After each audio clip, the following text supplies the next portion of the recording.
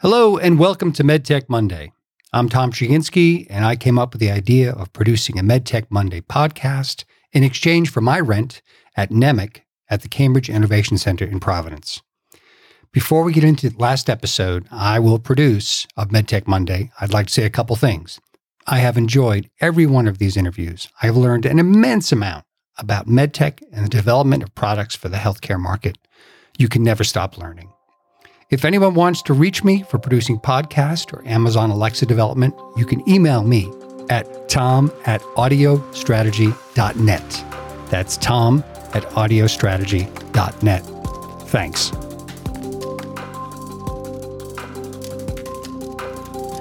Hello, and welcome to MedTech Monday, a podcast series about medical technologies, trends, entrepreneurship, and innovations coming out of Southern New England. I'm your host, Danielle Sturm, and I'm here with my co-host, Tom Shiginski. Hello, Tom. Hello, Danielle. How are you today? I'm good. How are you? I'm very well, thanks. And Good. I just want to say, as we go into our last episode here, what a pleasure it has been, both from a personal standpoint and an intellectual standpoint, in co-hosting this with you. I've really enjoyed myself. Thank you. And a few of my last podcasts, we mentioned how this is going to be our last episode together. I'm really sad to see you go. But I wish you luck on what you're going on to next. And I'm going to miss you. Also, we have I think a very interesting episode for your last episode. We have guest Michael Pereira, the Chief Strategy and Technology Officer at Zymedica. Mike, thank you for joining us today. Thanks for having me, Danielle and Tom. Awesome. Especially, I know it's your day off, so thank you so much for joining us on this snowy day off. You know, it's one of those things. You get a day off, but it's not really. Yep. You know, in this world, this new connected world, there's always something connecting you back. Right? Yep, exactly. That's why I ran into my neighbor this morning. She's like, "Did you enjoy your snow day yesterday?" I'm like, "Snow day." I was working on my computer inside the whole day, but it was nice. I saw some of the local high schools and middle schools around here gave their students days off just to say, let's go back to normalcy. There's snow, take a break, which I thought was very, very nice. Yes. So, Mike, you have been a champion and leader of Zymedica for about 23 years. You've been in the industry longer. Can you tell us about your background in the industry and how that really has led you to the role you're in today? Sure, absolutely. So, as you said, I've been with Zymedica for 23 years. I started off as a development engineer at Zymedica and really came over because really I appreciated the user-centered design approach and really wanted to make a difference and an impact to society, right? And a lot of the folks at Zymedica just really felt that way. And when you have common goals and common vision, it's just a powerful way to actually make a difference and to get things done. So in my role at Zymedica, I started development engineer, as I mentioned, and then had a variety of different roles, really growing the organization from 12 to 200 plus individuals, and had a variety of different roles as a head of engineering, head of program management, and really led 300 some odd different programs within the organization. It really provided a really good broad view of how to get things done in an efficient manner, and to really promote the whole user-centered innovation process that really makes a difference. Mm-hmm. Now, today, what do you focus on as Chief Strategy and Technology Officer? Kind of what do you work or manage? Yeah, so the two parts of my role, one of the things that Zymedica has done in order to maintain its leadership within the medical device, in vitro diagnostic, and drug delivery spaces, or those verticals that we work in, is our leadership in understanding technology as a function of efficacy, right? And how to really bring technology and merge it with that user-centered innovation that we talked about, that I mentioned. And that's a part of my role now, right? So that part of that focus is, as we grow, it's harder and harder to maintain because there's so much happening out there.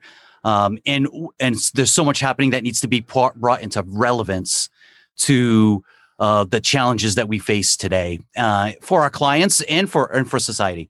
And so that part of my job is to search out and hire the best of those folks that are working and doing research in those particular technology areas, bring them on board to Zymetica, really elevate Zymetica to continue to be ahead of the curve, and be prepared for when our clients come to us looking for help in particular areas, that we can provide that help in a way that accelerates developments for the medical device technologies that we're working on.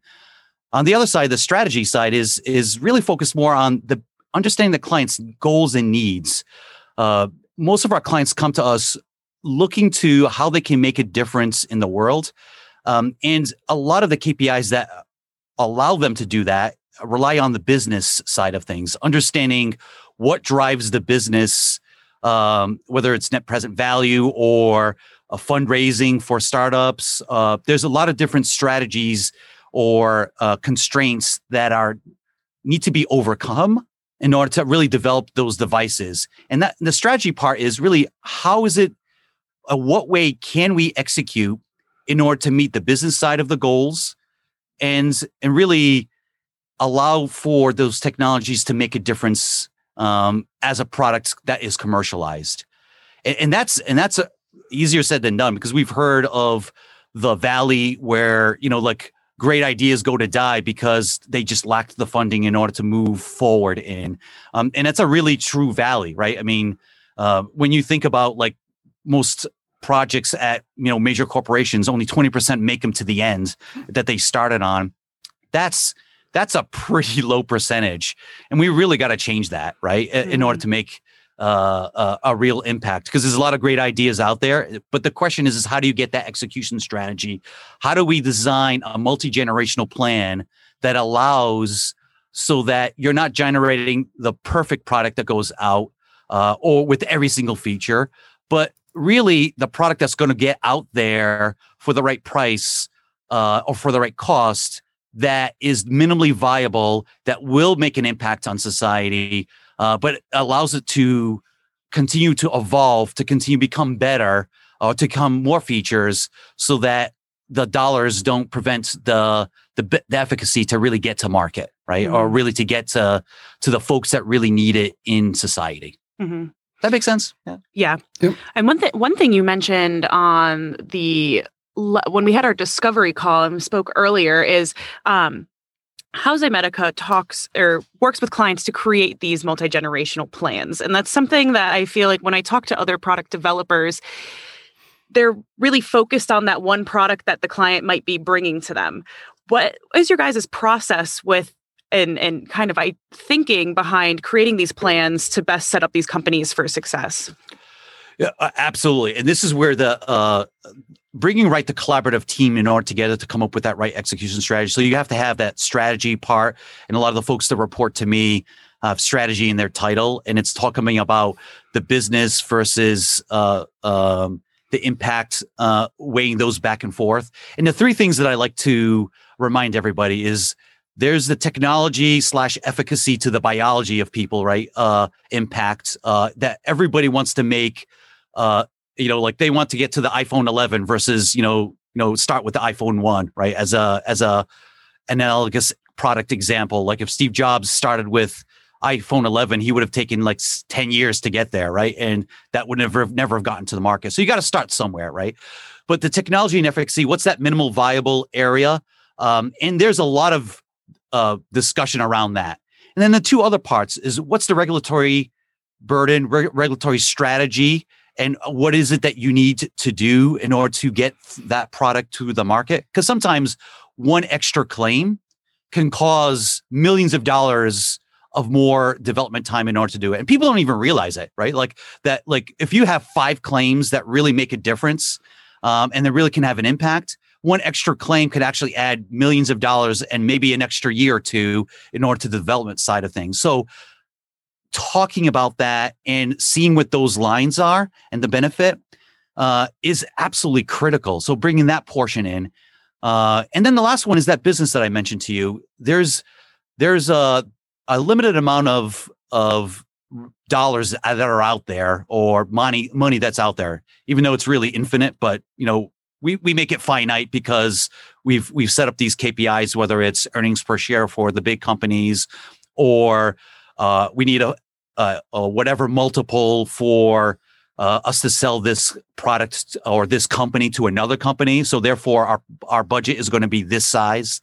We have to understand that too, because if you make a claim that puts you outside of that budgetary alignment where you can actually move the project forward, or it violates an R&D budget that's going to put it like beyond, it really is a disservice. So balancing those three areas are key. And we have those discussions, and then we fill out those columns, and we find the right sweet spot that allows us to move the project forward, knowing that there's an end point, not just for the product, but for the whole project. Mm-hmm. I have a question, Michael. Given the fact that in large corporations, you can have 50 people that say yes and one person says no, and everyone sort of drums their fingers and looks at their pens, and then it's a pause. How do you overcome that? Because I imagine in every large organization, there is a lot of very, particularly medtech, there's a lot of very, very bright people that have their own agenda that say, see, generation 3 has to be launched now. We have to get there now. Right. How do you overcome that? What are the metrics that you look at to help them sort of come back to reality, if you will? So we help people to take a look at. So there's a few things that we take a look at, and with one client, we actually helped monetize what the market and the benefit to various patients would be if they get something that's lower in what the generation 3 is, right? So like you said, everybody wants to get to generation 3 right away because that's the ultimate first generation that they'd love to market, but they only have enough money for generation 1. And so we model and help model, and I think you had Brian Wong on your podcast earlier this year. Yep. Yeah, and I hired him on, and it was one of those things. We needed to figure out how success was going to be. And so we modeled for that one naysayer. We got to model it for, okay, you will make hundreds of millions of dollars because of just the sheer size of the market. Even if you don't have generation 3, right? This is what generation 1 looks like, and this is what it is. And then if there's a generational plan, the initial investment of a little bit more every year or every couple of years will allow you to increase that market even further. So by putting those kinds of figures in front of folks and allowing them to see the benefit of doing something faster really changes the conversation, because now you're looking at like, well, it's in my best interest to say yes to something smaller. And when it's in everybody's best interest, that's when you get everybody to say yes. So you had David Copeland a few weeks ago talking about like user-centered design and getting there. And one of his biggest challenges or almost frustrations that he mentioned on the call was like, oh, when the project gets 3/4 of the way through, having it stop because you just ran out of money or they didn't see the end there. Well, it's our responsibility as Zymedica to also help with that and say, look, by the way, you will run out of money. And we have to do it not in the whole group setting. It has to be at different levels within the organization. So with my executive title, it allows me to have those executive discussions with the right folks, while our teams are having discussions on the project and overall finances. And if you have multi-level engagement and build that trust with the right figures that allow people to see that we have their best interests in heart, I think there's nothing we can't accomplish. And that's when we succeed, when everybody listens to that. Mm-hmm. Interesting. Thank you. It's so interesting too that we had Brian on for our first episode together with Zymedica and having you on, because I think it just brings it full circle of Brian pretty much introduced us and our listeners to Zymedica. You're kind of closing out what Zymedica does, but seeing that Brian is needed over this full process. And not only is he doing this front end research, but how is that helping you and then your job in creating these plans for these clients? It's very interesting and something it's hard to see from the outside, but now that we've talked with so many Zymedicans, it's such an interesting setup for a product development partner and organization. It's crazy.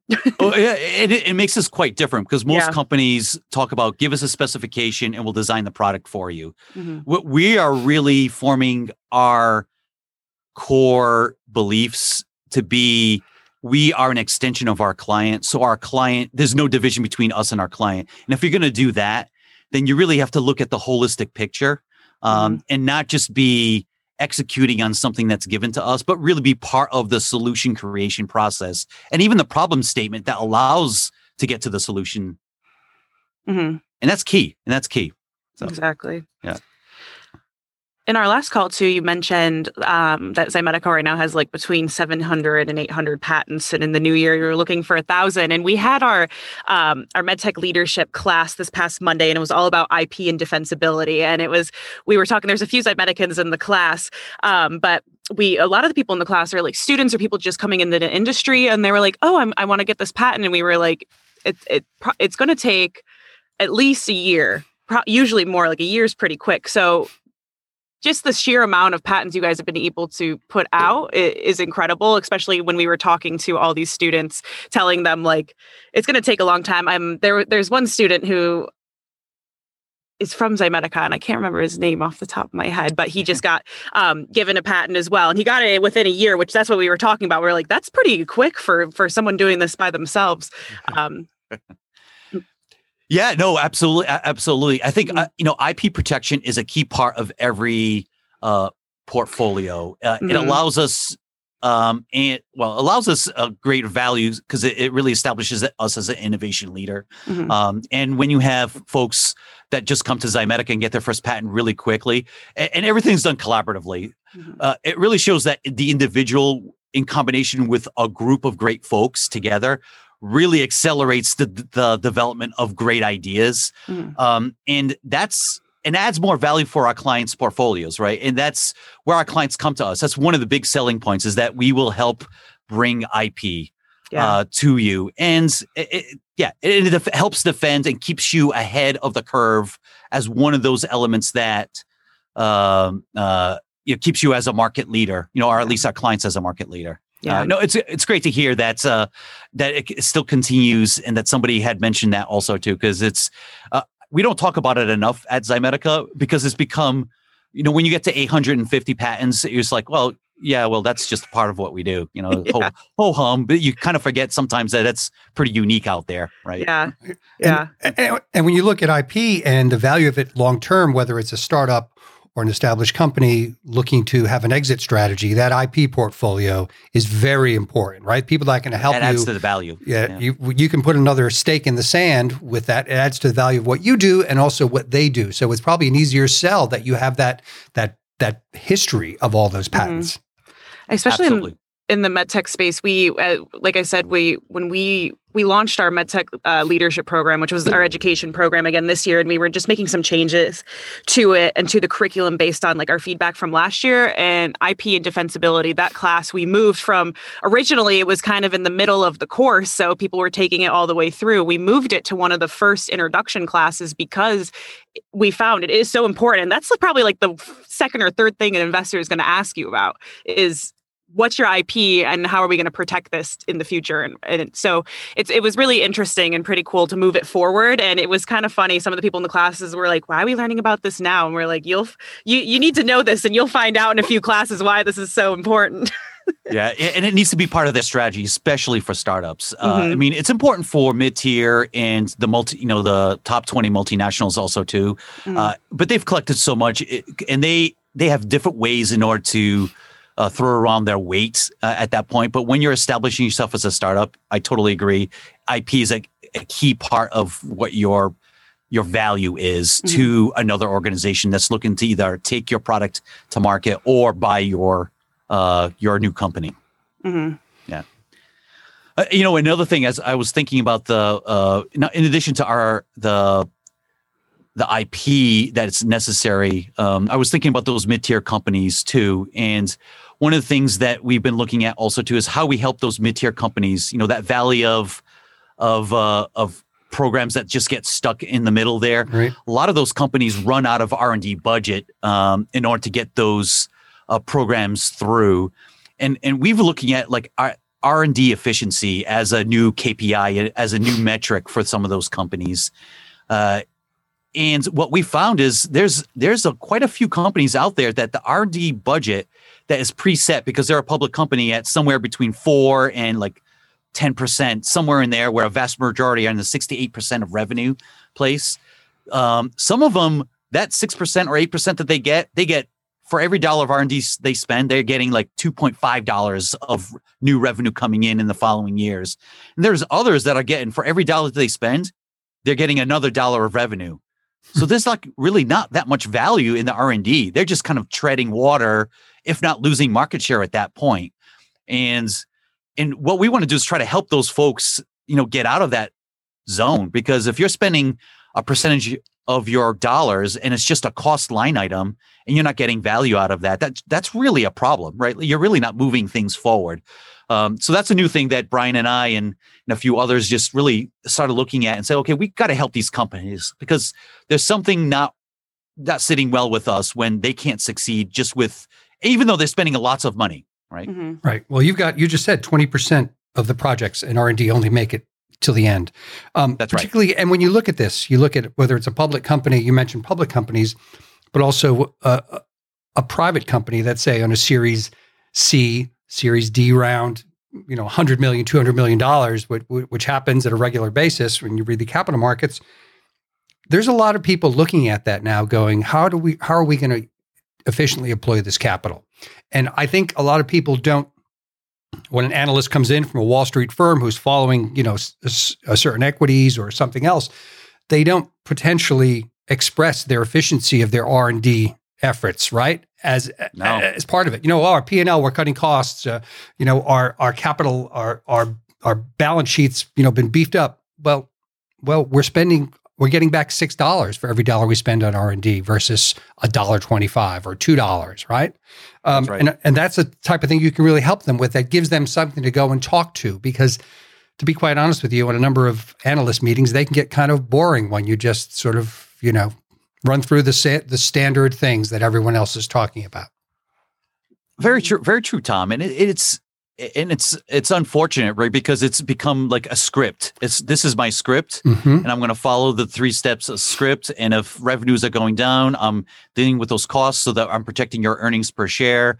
And that's what goes forward. And then when we come, back out, we'll have new products coming over. But nobody ever really expresses like, well, how are you going to get new products if you're actually cutting costs? Are you actually changing something else to get that R&D efficiency up so that you get more dollars for every dollar that you're spending? And how are you going to do that, right? And it's kind of a mystery to some folks. And Zymedica is kind of getting there, where we're showing people that how our dollars that you spend with this company that was a mid-tier company recently, we showed that we could, in 5 years, they would get $10 for every dollar that we spend for us in 5 years, right? And that's well, they're a unique company. I'm not going to sell that to everybody that comes into the door for us. But let me tell you that was a big, like, eye-opening meeting when we were showing that to them, and that in their own marketing department and their accounting said, yeah, we looked at the numbers and that looks about right. Right. We can absolutely do this, right? If we do this right. And that was with all the generational planning, the right timing and risk taking on developing products, and balancing the right regulatory strategy with all that. When you balance all of those things, you can get some pretty good R&D efficiency out of that. Interesting. Well, that's something else for the analysts to talk about now. Any analysts listening to this, you can thank me for that. Thank you. Thanks, Tom. You mentioned, I guess, regulatory as well. And Tom had a question last time that was like asking, in your opinion, has COVID changed kind of the regulatory environment? What do you think about that? You know what? I think yes and no, right? I think there was I'll start with the yes and the optimistic side of things also too. On the in vitro diagnostic side, the FDA absolutely, I'll take on the FDA, absolutely issued a lot of emergency use authorizations, and they took on faith, with a little bit of documentation from a bunch of clients in the vitro diagnostic area, not our clients, but a bunch of companies in the vitro diagnostic area, to get products out that could actually help society in an emergency way without having to go through the whole regulatory burden. And I haven't done the numbers yet but on the great side is that it actually got things out there and we got information, right? Because testing, like you could hear various governors just talking about the need for testing, the various healthcare, policymakers also need for testing, and that's the way to do it. And that really helped quite a bit. And we saw like, okay, there's a glimmer there. Like, can we get things out in a way that's more efficient without having the regulatory burden review, et cetera? But at the same time, on the pessimistic side of things, there was a lot of reversals of the emergency use authorization that occurred also too. So there were products that were out there that after the FDA spent a few more months looking at the data, they realized that the product was only like 50% like effective. Let's say like a test that is 50-50, you kind of might as well just roll the dice at that point, right? 50-50 is not really good enough for a diagnostic test. So you start getting these reversals back after these companies said like, well, you know what? We think we're going to be able to get, 90% and higher efficacy rate or accuracy rate. And they were only running studies on like, I don't know, very small populations. So you can, with the data on a very small population, you can get pretty much high numbers. But when it's on the larger populations, then all of a sudden, like those numbers don't look as good anymore. So I would say on the positive side, the FDA worked very, very collaboratively with industry in order to move things forward. And that's a really great sign that they can do that. And I think that can help going forward. On the other side, I do think that the FDA is also going to be it's going to take a step back a little bit and say, you know what? We do need to have the right rigors in place, because if you lose faith in the medical device community or in the vitro diagnostics community, or if you lose faith in the science because too many approvals are being had without enough rigor in there, then we lose. COVID is pretty clear that you lose faith into anything, even wearing a mask, right? You lose faith in everything. And so we have to be careful about wanting to strike the right balance between regulatory partnership and speed to market, because faith in the system and faith in the science and faith in our, not only by our populace, but even in doctors and nurses, right, are absolutely key in making this move forward in a positive manner. Mm-hmm. In saying that, is the United States the gold standard in the regulatory world? I mean, because you deal with a lot of multinationals who are selling obviously cross borders, when they go to sell something into Holland, do they go, well, the United States has approved it? The Dutch can be incredibly opinionated, let me say. But anyway, can you then turn around and go, the U.S. has approved it, so we're okay? Are we the gold standard?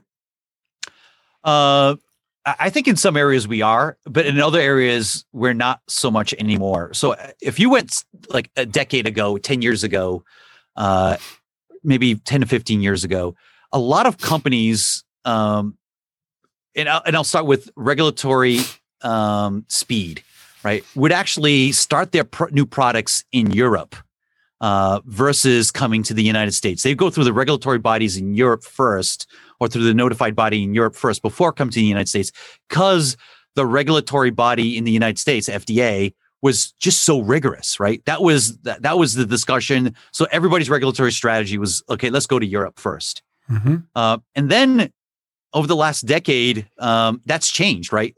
Europe actually increased their regulatory requirements on a variety of different areas. They went from the medical device directive to the medical to the MDR, which is a new set of standards, to the IVDR, which is in vitro diagnostic regulations that they've been updated. And they did that, a lot of it because some of the folks in Europe were like, well, hold on a sec. Like, first, we had a great set of devices that were over here, but now all these companies are coming to us because our regulatory burden and where we just trust companies to do the right thing more, and so we require less review, is actually having a backfire, because it's almost like they're doing field tests in Europe, because some of those things that they were getting approvals on weren't quite, again, up to snuff. not of a majority of them, but there's enough percentage of those that were going there that there were some adverse events occurring in Europe where the Europeans were like, okay, well, is this where the whole world comes to test the devices in our population? Mm-hmm. And so if our folks are getting injured because it wasn't quite tested to the level, we don't want that. We don't want to be the center of the universe of where we go do field studies and then go to the US.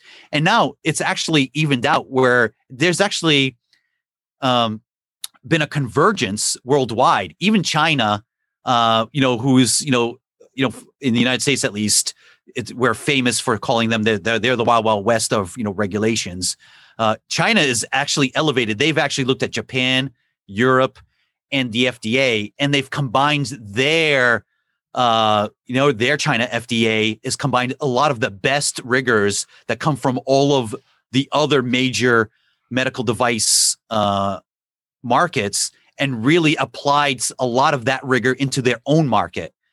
And it's changed quite a bit over. And so I actually think the world itself has converged and adopted best practices from each other. So while we have some areas that are gold standard, I think other areas, other parts of the world are actually a little bit ahead now. At least balancing rigor with collaboration with exactly. Mm-hmm. Yep. Interesting. Thank you. Mm-hmm. An interesting conversation, Tom, you might be interested in this as well. I've had recently. So we hold a lot of programs for like groups of international medtech entrepreneurs have been working out of Korea was the first kind of market we were working in. We were talking with some groups in Quebec and Japan as well. And for a couple of years, they were the government had financing to either send them to groups in the US or groups in Europe. And in the 3 years I've been to NEMIC, the first year I was here, they all got sent to the US. The second year they switched it and sent them all to Europe to these boot camp programs or accelerator programs. And now they're looking back at the United States. And it's super interesting to talk with the government organizers and then also the accelerator organizers that have these cohorts for Quebec, for example. I was just speaking with one of the contacts last week is they're looking to the US market, and it might not be because of the regulatory, but because of the market here is so large. This is kind of their first target market. And the reason we're talking to them is because all these startups, it is incredible the amount of money some of these countries put into their startups without even knowing kind of if there's a market or if they're going to make it to market. These startups raise more money than some of the startups I'm working with here that have been working for years and years that are just being given it from the government, but they're able to use that money to come here. And then the reason we talk to them is because then we teach them, we're like, all right, you have this money, you're coming here, you have this technology. How can we actually fit it into the US market? Is it actually going to be used here? How are we going to commercialize it and send it through regulatory? But it's incredible they're choosing. And that's like when I was talking with Quebec, they were choosing between, should we go to the US? Should we go to Europe? Obviously they're choosing the US just because of the distance. But it just blows my mind sometimes seeing, and then the startups come here and have absolutely no clue. And it's incredible to see. They're the classic startup that talks about the technology for years and years and years, but there's never any business side. And then they come here for a week and they're like, all right, how do I raise money and how do I commercialize it? Like, I want to meet investors by the end of this week. That's right. And by the way, now that you have the technology, you still need the healthcare economics or the business strategy along with the regulatory portion, right? If you don't have all those three, So, and you guys are doing a great job, educating folks in order to do that. And I'm glad they're coming. They tried Europe, but I'm glad they're coming back to the US because the US still is the largest market. And even though the FDA has put some regulatory burden on there, I would argue actually they've been over the last 8 to 10 years, both through the last two administrations, they've become a lot more collaborative in a lot of the things that they do. And they really want to see companies succeed. Mm-hmm. And so coming to the US is actually a great thing. And the market is quite large here, right? I mean, it's a pretty big percentage of the GDP is medical healthcare. So it's kind of hard to argue that where the money is. Yep. Yeah. And I didn't even know, like talking with my Canadian friends and in Quebec is there's no, even if they do commercialize and kind of get their devices into the system up there, they're not making any money because it's not That's the right. system we have down here. So there's no way to make money for them. And that's why they have to come here. But it's just crazy. Like a lot of the startups that we're talking about, like sending down here, they've been working on their companies for like 5 years since they kind of started the technology. And I'm like, five, that's a long time. And it's all supported by the government, which it's kind of like backwards, where I'm like, if we had that type of support here, like we would be unstoppable with kind of the technologies we'd be able to get to market to have kind of that pre-seed like funding. And that's kind of what we're trying to do, is trying to find that space early on to not only educate them, but also try to get them that money that's not from an investor, maybe from grants or from these research grants, and try to say, get this money and work on it. But I wish that we had those type of incentives for companies that these other governments are putting on too. If I have a question, which is a somewhat philosophical question, not to get political, but if healthcare weren't such a large percentage of our GDP, would there be as much medical innovation as there is today? All right, because the returns are obviously there for an investor to be invested in a seed company, and then a Series A, Series B, Series E, all the way through, and then sell it to, the company that's got a market cap of $150 billion, $200 billion. Tom, you make a very valid point. And let me tell you, I believe that, and I think you can look at it either with the drug prices or medical device prices, that we, because of the costs that we burden our own organization and are able, because we're a capitalistic society, right? Mm-hmm. So it can be driven up. We probably help innovation to a much larger extent because the world sees us as a market. And so now, yeah, exactly. And so not only the US companies, but worldwide companies see that innovation is the key in order to capture some of those, that potential part of that market share, right? And the good side is that, they're actually doing good for the world, right? There's going to be impact, a positive impact that they do it. So we could have some unintended consequences if we lower costs too much, right? And because then it could be disincentive to actually invest in new types of products. Mm-hmm. We'll have to keep an eye out for that. And maybe we have to come up with different ways to incentivize, as Danielle was saying, right? If you're bringing down costs, then you need other incentives, and maybe government, whether it's government incentives or grant foundations that focus on particular diseases or disease states, have to continue and be the bearer of the flag to really to push that part forward, right? Because if you don't have something incentivizing folks, we really don't want to have that unintended consequence of if it really diminishing the efforts. Mm-hmm. Mm-hmm. Interesting. Daniel, you mentioned that people from Canada and Quebec in particular didn't feel like they could make money there. Is it not that they could make a return on the investment, or they couldn't make enough money to incentivize investors to fund them? They're not going to make, and I think, I'm not 100% sure, but because of their healthcare system, because it's more, is socialist the right word? No. It's national healthcare system. Yeah, thank you. Cut that out. I'm sorry. But so what the guy was talking to me, and he's the contact I have up in Quebec, is just the way that they pay for their technologies or for the devices that are being used. They're not going to make any income on it. They're paying for the government will pay the startups to develop them. Mm-hmm. They're going to be using them, but you're not going to make any money off of it. So these people that are developing them, like these entrepreneurs, they are pretty much working for the government and helping patients, but they're not going to be making money like you would be as an entrepreneur down in the US in this space. That's interesting. We probably should do a little bit more research in that particular market just to see how incentives can go. Because down here, obviously, if you go into a venture company, they're looking for 10, 11 plus multiples. And if you're doing that, then the value has to be there, right? The ability to get that return back if you're going to sell a company of that size, at that size as a multiple of the R&D spend that you just did, really has to be quite a bit up there. It's interesting. Yeah.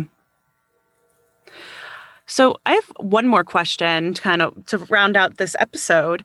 And it's, what has gotten you in your eyes to the point that Zymedica is at now with your full product development process? And, it's so differentiated from other people, but what in the past has really gotten you to have this streamlined process? So when you were saying 5 years, in to develop a project or a product in Europe. I'm sorry, in Canada. Like I was like shocked at my eyes just wide open. I'm like, if we had 5 years, they're not even on the market. The technology is built. Yeah. Like I'm like, if Zymedica had 5 years, I mean, we totally would be not following our process because it would take like forever. I mean, we're lucky if we get half of that as a target goal. So I think it's really been market driven. Like everything that Zymedica has done is how with the following question, like how do we help our clients succeed, right? And every time our clients come in, whether it's a startup or a multinational or a mid-tier company, one of the things they always ask is, the time value cost of money, right, is a real thing. And so speed is of the essence because not only for the money side here, but I want to continue to emphasize the impact to society. Like people, when you're in the medical device area, are passionate about the fact that they can help people. And every month that you're not helping people with their product is a month that you can count the number of people, their families are affected. So you want the speed to market to occur. And there's financial incentives that go along by these companies in order to do that. So we've always talked about, okay, how do we maintain a high level of quality? Because as the clients need, quality is always up high, which requires a user-centered approach, balancing the needs that I mentioned before, because that's when you get a great product to market. And then how do we make it as efficient as possible with the right level of rigor right level of rigor and risk, right? And there's a balance between also those two. So our processes were, and I had the pleasure of writing down the first drafts of all these processes being at Zymedica for so long. Wrote half of the SOPs and wrote the product development process on paper. After Aiden, myself, and others had really been honing in, answering those questions. Right? How do we keep the high level, user-centered design, innovative approach, balancing with speed to market and the rigors of quality, putting it together. And what we came up with was it's a flexible approach. It's got to be depends on the situation, and we got to allow ourselves not to be boxed into a corner where we cannot move faster if we have to. And that's been our ethos ever since then. And if you keep that in mind, there's nothing you can't do and nothing without the right rationales that you can't move forward with. Mm-hmm. That's something too, Aiden, who, for anyone listening, doesn't know, Aiden Petrie was the co-founder of Zymedica and then also came and co-founded Nemic after he retired from Zymedica. And his whole thing is, since we've been working with everyone we're working with, we've tried to put programs together, especially like our educational program and accelerator programs. That's how can we teach all these startups things they need to know, but the problem is when you're working on actually all these different medical technologies, every time we build a program, we keep it super flexible as well. Like it always depends. Like that's a message that comes up everywhere is it depends. This is kind of, we're teaching you what you need to think about, but while you're working on your technology, that might not be right. But also it just depends what you're working on. And that was also a theme throughout our whole MedTech leadership program. We have I think 19 different teachers that teach all the classes, and every single class there's always a different teacher. Someone would ask a question and a teacher would say, well, it depends. It depends on it.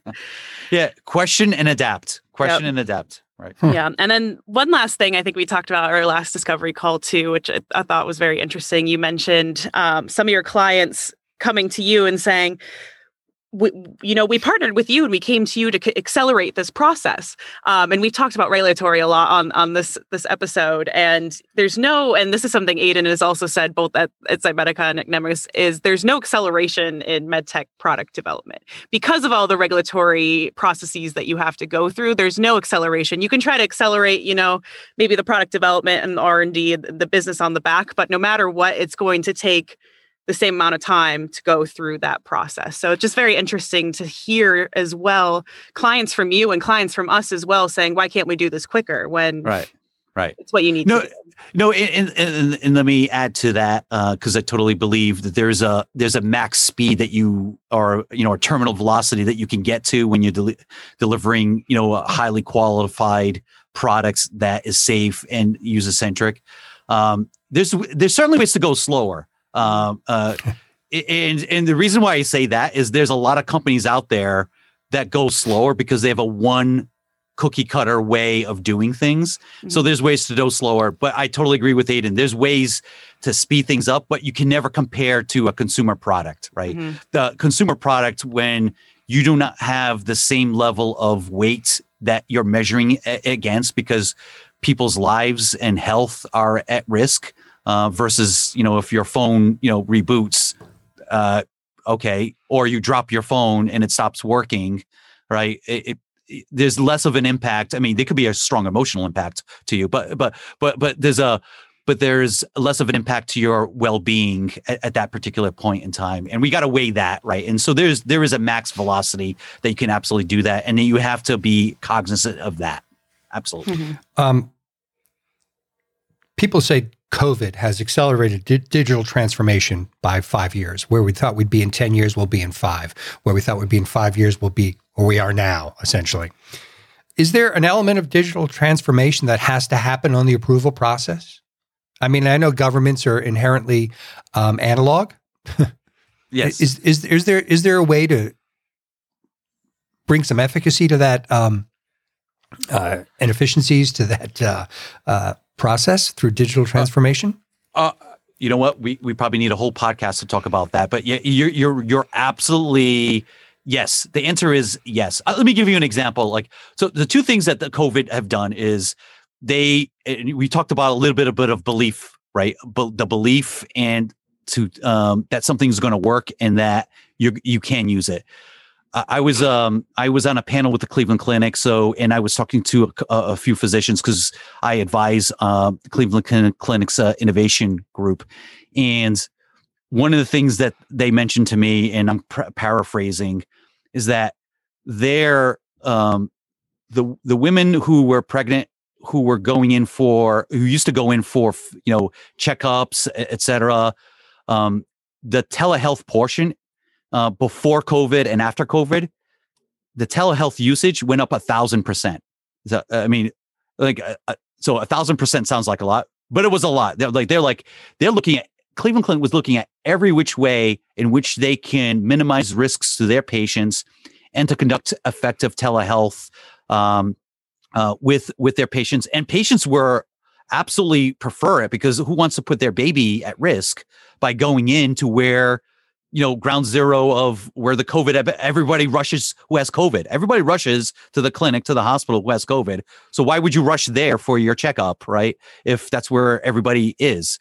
So that belief system in the physicians that in their response was that, wow, this works. I may not actually go back because now I can have conversations with my patients and still have this near the same level of interaction and actually even more interaction in some cases, because now I don't have to turn away and type my notes into a computer because I can actually record my session and get it over video and actually get it transcribed later on into the notes. So it actually made them more efficient, which makes them really want to actually adopt some of these technologies even faster. So when you have a belief system in the user groups, in the various user groups that there is another way and telehealth can actually work. I totally agree with that assessment that it's sped up 5 years. There are ways that we're never going to go back. And I mean, in Livongo and, Teladoc's merger and others that are doing, it's almost in everything that we're doing at Zymedica now, where every project coming in has to have some sort of digital component to it, because it's just that important, right? How do you make this accessible to folks? And not only in the clinic, but also driving a lot of this stuff, the acceleration of the treatments at home. And if you have more digital enablement, you'll have actually more treatments that will be conducted at home versus having to go to the clinic. Mm-hmm. So the other part of that is, like someone like SAP, right? Supply chain management and, various software as a service platforms residing in the cloud. Is there anything that works with, up the approval process and documentation of medtech that is sort of a standardized process that's delivered, or is it all running through Word and Excel and various documents that show up as a PDF form and it's one big rat's nest? No. There's definitely standards out there that allow for interoperability. Yep. There's still a lot of improvement that needs to go. There's certain standards and ISO standards that are being adopted as far as cybersecurity and other things of that nature, and how things get communicated to each other. We know of HIPAA. Yep. We know of the GDPR, which is the European data privacy regulations that are out in Europe. All of those things, there are standards that people are adopting, but we still have a ways to go, right? People have to share more, and it has to be more secure as you're sharing some of these this information, and so it'll accelerate.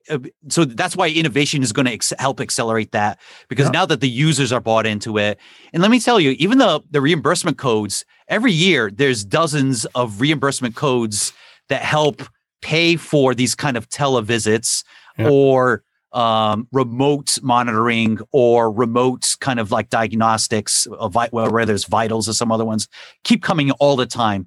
And once you've changed the way the payers pay, right, and allow for digital to occur, and the fact that people believe that physicians and patients both trust it now, there's definitely going to be an acceleration. That asymptote, the acceleration is it's going to go faster. So absolutely, COVID, that's one of the benefits of COVID. It's absolutely going to help that. Oh, great. Thank you, Michael. And for any of our listeners, if you want to listen to more on how COVID has really accelerated the technology space and the digital health space in healthcare, scroll back a few episodes to our guest, Jeanette Toy-Genova. We had a great episode with her, who is also a Zymedica employee, all about this. So also, if you're listening and also in the digital health space, we have a few spots open in our NEMIC Digital Health Accelerator. It unfortunately is only open to Rhode Island residents, students of Rhode Island universities and employers. But we do have an accelerator program for new ideas and technologies that are coming out because of the COVID-19 pandemic. So check that out on our website at www.nemiccenter.com. Michael, it was a pleasure having you on, especially recording. It was a pleasure talking to you too, right before we go on winter break. And yeah, so if anyone listening wants to get in contact with you or learn more about Zymedica, what's the best way to do that? Sure. They can find me on LinkedIn, the company's Zymedica's leadership page. I'm also on there. And then, of course, by email, mpereira@zymedica.com. All good ways in order to get in contact with me. And thank you very much for having me on here. I truly enjoyed the conversation. Thanks, Danielle. Thanks, Tom. Thank you, Michael. It's a pleasure, man. And Tom, I can't believe we're closing out our last episode together. I wish we could do it in person. It's been so long. Well, good luck. And thank you very much. It's been a lot of fun and a learning experience. Lifelong learning. All right.